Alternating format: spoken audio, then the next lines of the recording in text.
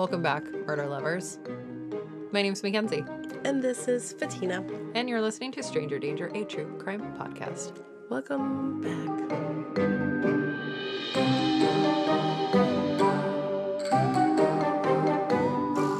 All right. Was that therapeutic for you? Because it is for us. It's a little bit of normalcy in your world. Hopefully we're back to normal by the time this episode comes up, but I'm thinking not. Schools are still going to be closed in Oregon, so. Yeah. All right. For a while.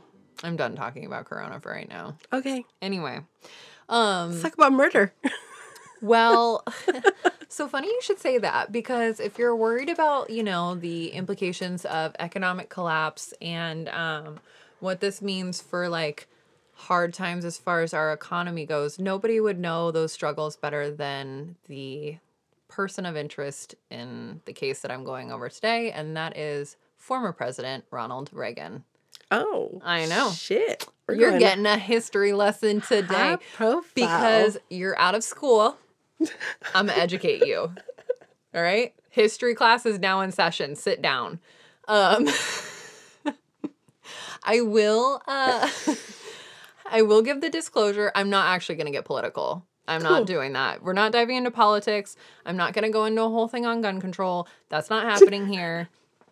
I don't want to, so I'm not going to. And I know you guys, some of you all appreciate it out there that we steer clear of some of these topics. So this is not about politics, whether you're blue, whether you're red, anything like that. I don't care.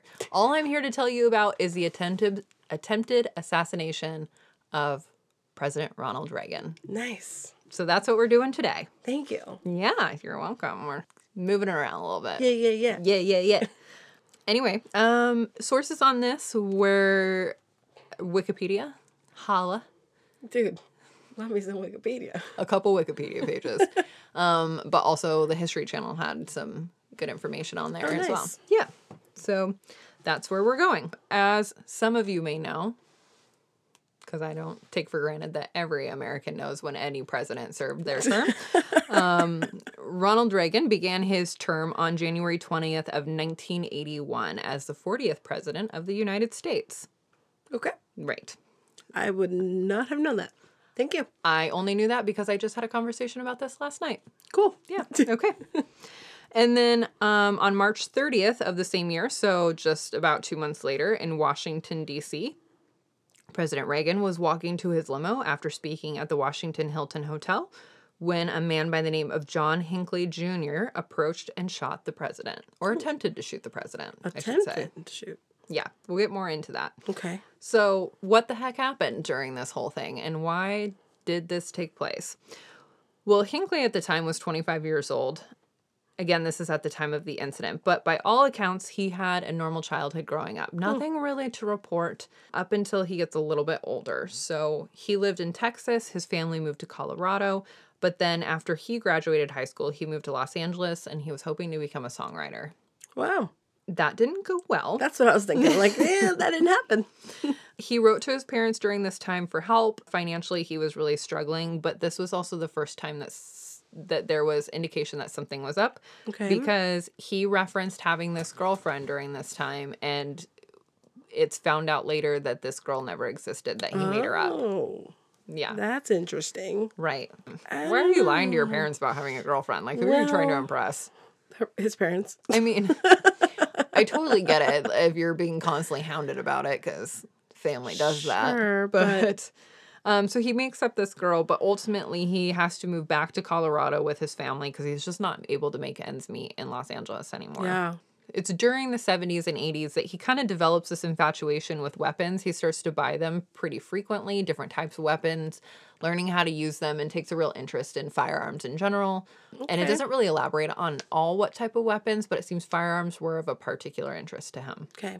No, I mean, I kind of get that. Guns can be fascinating. Some people use it as a hobby. I mean, I know several people in my life that have quite an interest in firearms. But obviously some people take it further than others. Yes. Okay.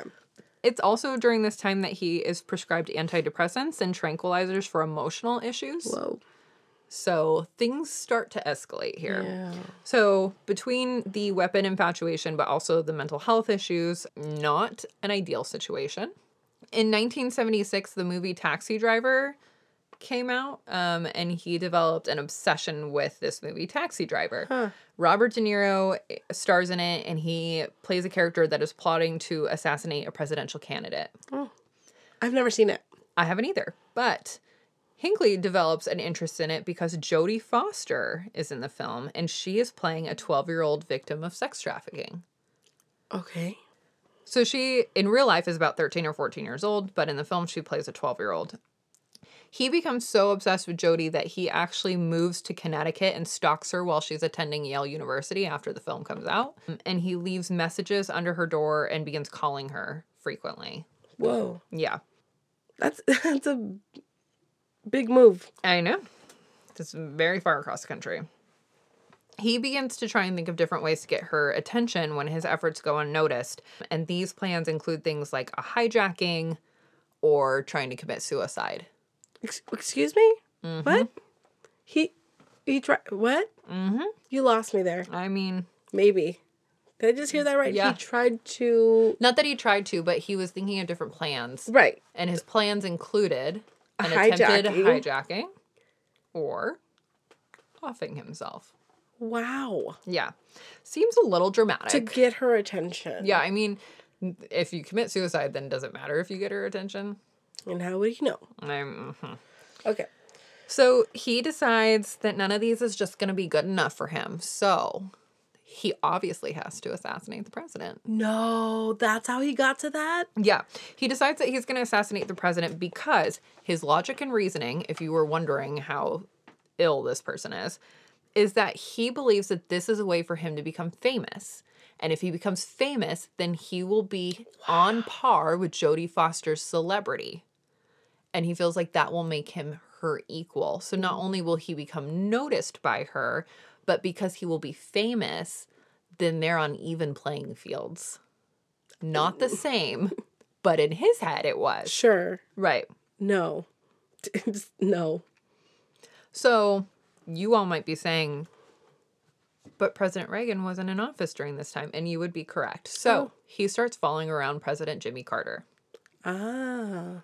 He is following and stalking Jimmy Carter when he is arrested in Nashville, bearing firearms, Okay. and what is believed to be an attempt to assassinate Jimmy Carter. Oh, really? Yeah. At least that's what they believe is the intention. Okay. But nothing really comes of it. There's no plan to really stick on him, and he doesn't actually do anything with the firearms, so He's just carrying them around and Yeah. stalking the president. looking very suspicious at this Yeah. point. After that whole incident, he is broke again, so he moves back home again. Okay. And it's at this point that 1981 is rolling around, and he sets his sights on the newly elected President Reagan. He, at this point, writes the following note to Jodie Foster, and it says, quote, "Over the past 7 months, I've sent you dozens of poems, letters, and love messages in the faint hope that you could develop an interest in me. Although we talked on the phone a couple times, I never had the nerve to simply approach you and introduce myself. The reason I'm going ahead with this attempt now is because I cannot wait any longer to impress you." The fuck? She actually got that? Mm-hmm. Yeah, no. This reminds me so much of that song "Stan" by Eminem. Doesn't it? Mm-hmm. Mm-hmm. I wrote you. Like Yeah. that whole thing. It's Stan. Okay. Pre-Stan. Yeah. Maybe that's where he got Stan from. Although I think that was actually like a real interaction that he had with a fan. Maybe. I'm almost positive it was. That's Hey, still Eminem, if you're very- listening, will you let me know? Can you DM me and tell me? While you're Can at you it. just- Throw some pictures in there. Can you just DM me, period? Also, Anywho. Music to Be Murdered By is amazing. Oh my God, it's such a good album. So fast forward, and now we're back up to March 30th. Reagan is leaving the hotel after speaking at a conference.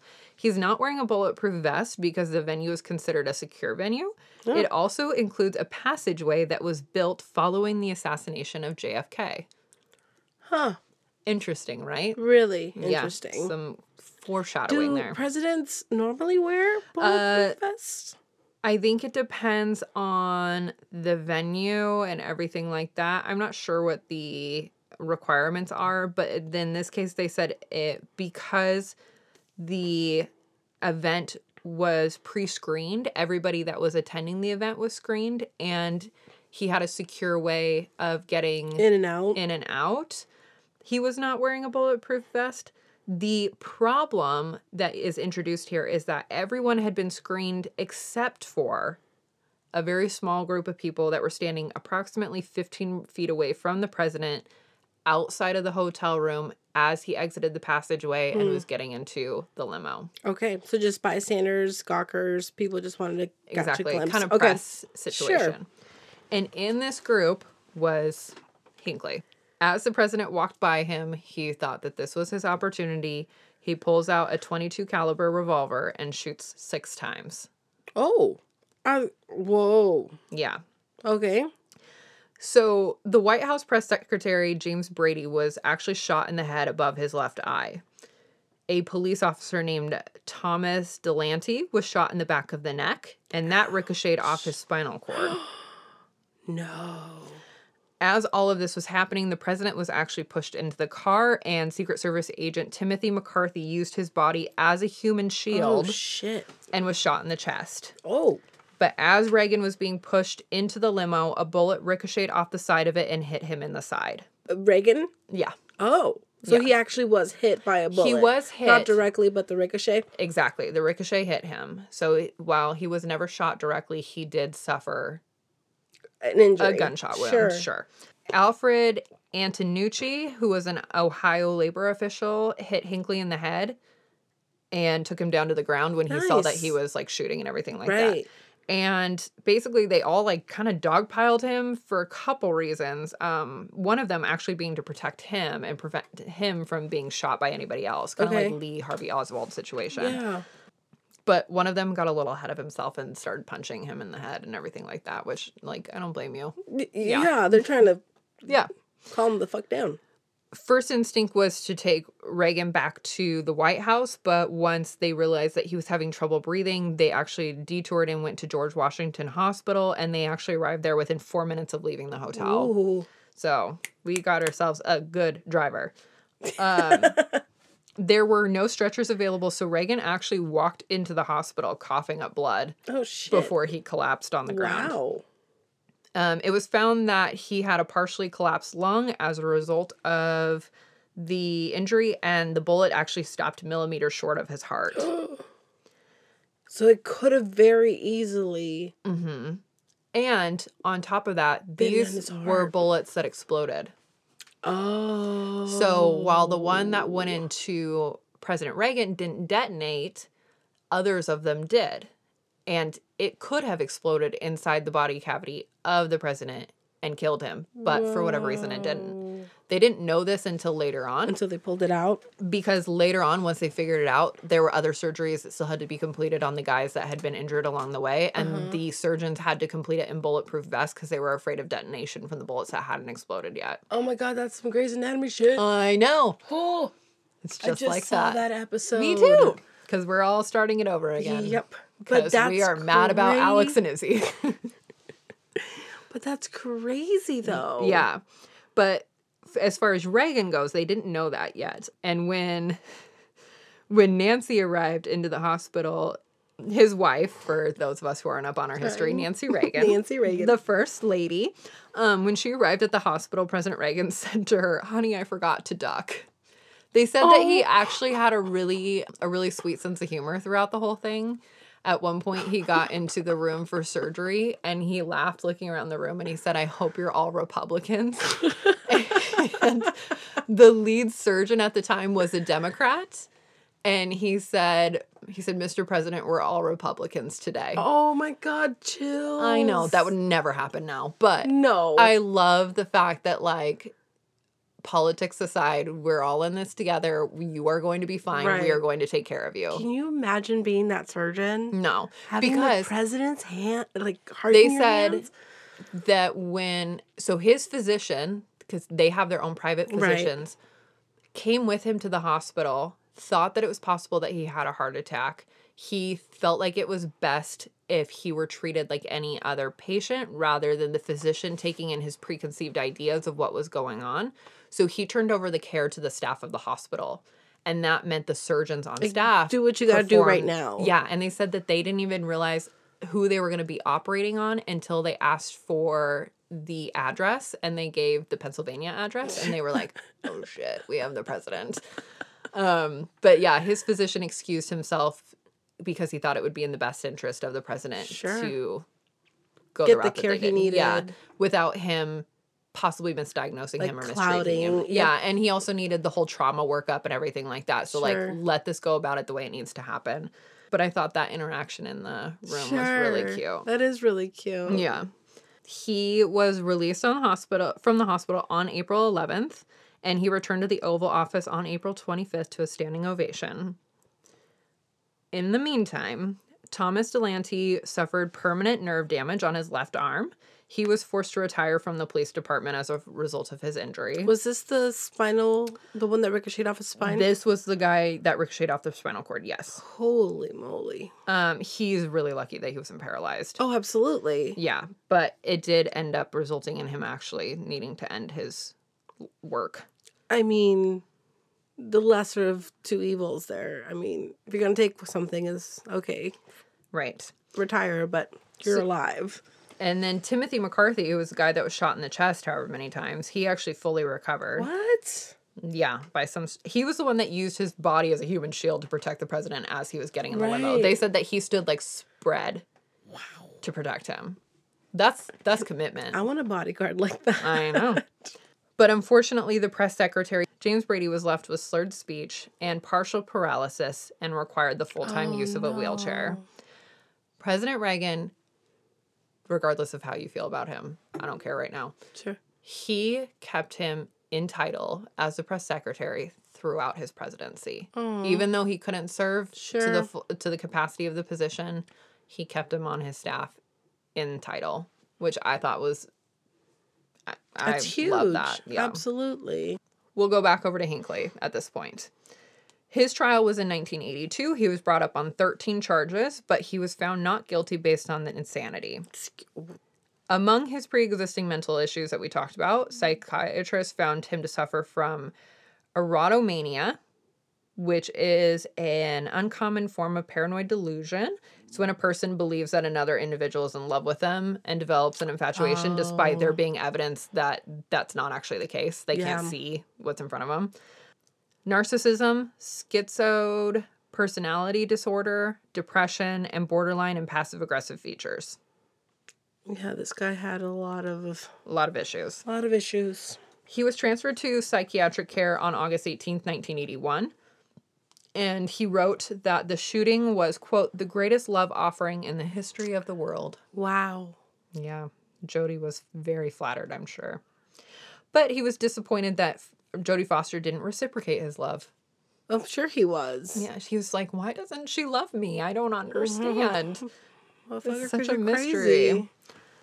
Now, obviously, people were very unhappy with this verdict. Because of the shooting, Ronald Reagan's approval ratings subsequently rose very. Of course. They were like at 70-something percent. It was like 73, 78, something like that. Everybody loved him. So when it came back not guilty by reason of insanity, people were very unhappy about this. This actually resulted in many states revising the laws surrounding the insanity defense. Some states eliminated the ability to use it altogether. Wow. Because of this? Yes, because of this. But others removed things like burden of proof and like how the psychiatrists are involved and stuff like that. There's several different things, but basically they revived the laws around it and the ability for people to use it. That is really interesting. Yeah. It's at least interesting to know where the changes started happening. Well, and they say that like of the insanity defense, I think it's like 2% actually end up validating it, or proving that it is right, and it actually being effective. That could be entirely wrong. I believe it's 2% or something. But this one, I mean, there's evidence that he was, planning it, but delusionally thinking he was going to get something out of it. Well, and I think the changes are more so based on the not guilty part. Right. No, I get that, but like Yeah, so there's evidence of that, but you should still be held responsible. And so maybe you're guilty by reason of mental defect or mental illness, not guilty. That makes sense? Yeah. Yeah. Anyway. It's another conversation, another day. Yep. When he was transferred over to the psychiatric facility, they actually found that he was considered unpredictably dangerous, not only to himself, but to other patients. Oh, I bet. His obsession continued Really? with Jodie Foster.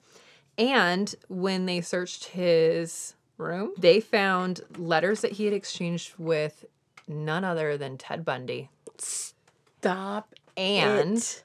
Exchange? So back and forth? Exchange. Okay. And if you don't know who Ted Bundy is, you shouldn't be here. But so he exchanged letters with Ted Bundy, but they also found evidence that he was trying to get letters to Charles Manson as well. Huh. That he was reaching out for mailing address and Birds trying to of a feather. Yeah. What, guidance? Find a mentor? So the infatuation with Charles Manson was that he had orchestrated others to carry out these plans. Got it. Yeah. That's really interesting. I'd pay so much money to see the letters between him and Bundy. And Charles Manson had a lot of political undertones in all of his motives and everything like that. So I think that there was some. We should cover him soon. That's interesting that that's who he was seeking. Yeah. To chat it up with. So by 1999, it was found that he was responding relatively well to treatment, and he was allowed to leave the hospital for supervised visits with his parents.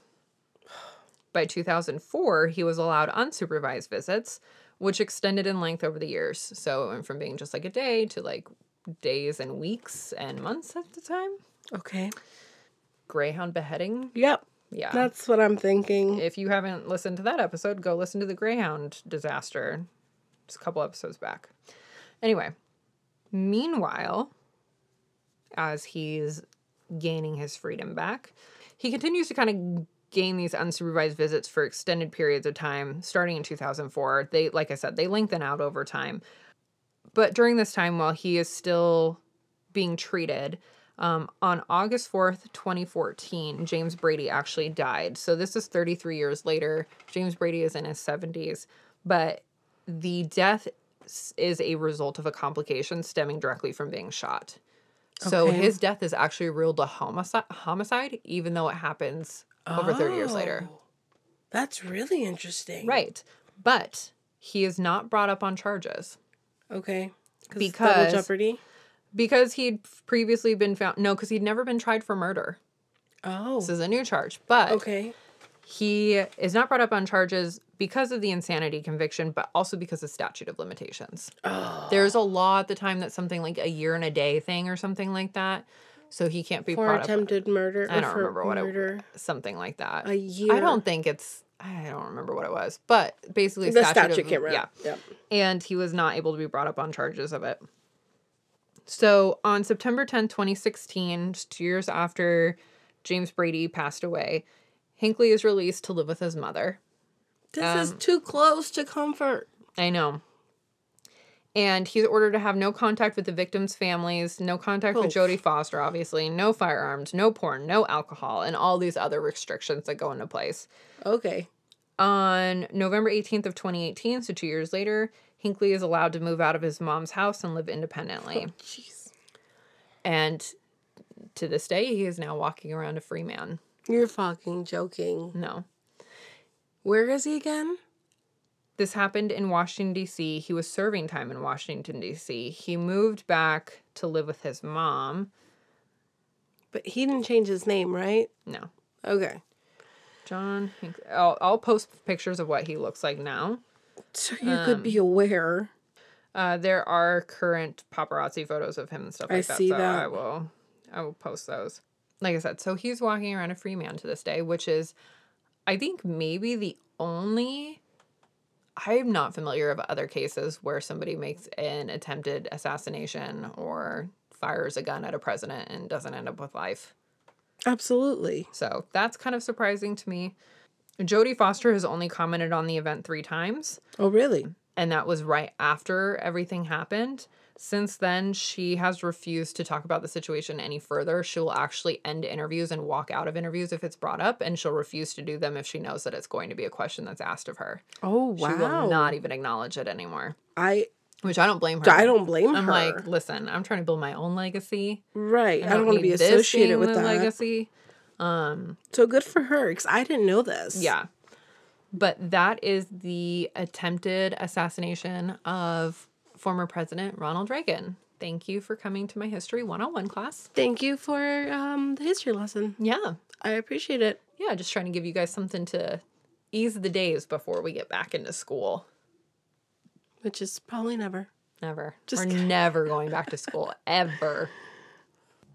Also, for those of you who don't know, and some of you who do, George H.W. Bush was serving as vice president during this time. So, as you guys should know, George H.W. became president later on.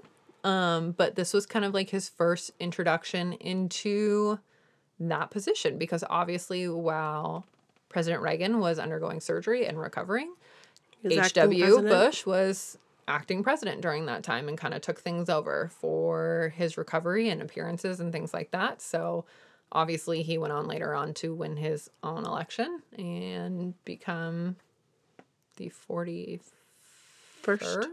president of the United States. Look at you getting us all these details, all these facts. The more you know. Don't ask me about math though. So yeah. At least you know 41 was after 40, so we're good. Well, I couldn't remember if he won the election directly after Ronald Reagan or if there was somebody else in between, but I don't think there was. It must have been because it was I think Bush Reagan, was president when I was born. Bush won, Clinton, Bush Jr., Obama, Trump. Look at you. You can name at least the last six. And then I think Nixon was before Jimmy Carter, wasn't he? Girl, I don't know that. Hold on. I can name the people on Grey's Anatomy. Okay. No, shit. Okay. Richard Nixon, Gerald Ford, Jimmy Carter, Ronald Reagan, George H.W., Bill Clinton, George W., Barack, George W. And then Barack. The Donald. And then coronavirus. That's our new president. Coronavirus is taking over it's all actually things. dictating everything we do, so... It really is. I mean... Ruler of the free world. And that is our attempt to discuss something that could be politically charged without being politically charged. And we did it. Yay.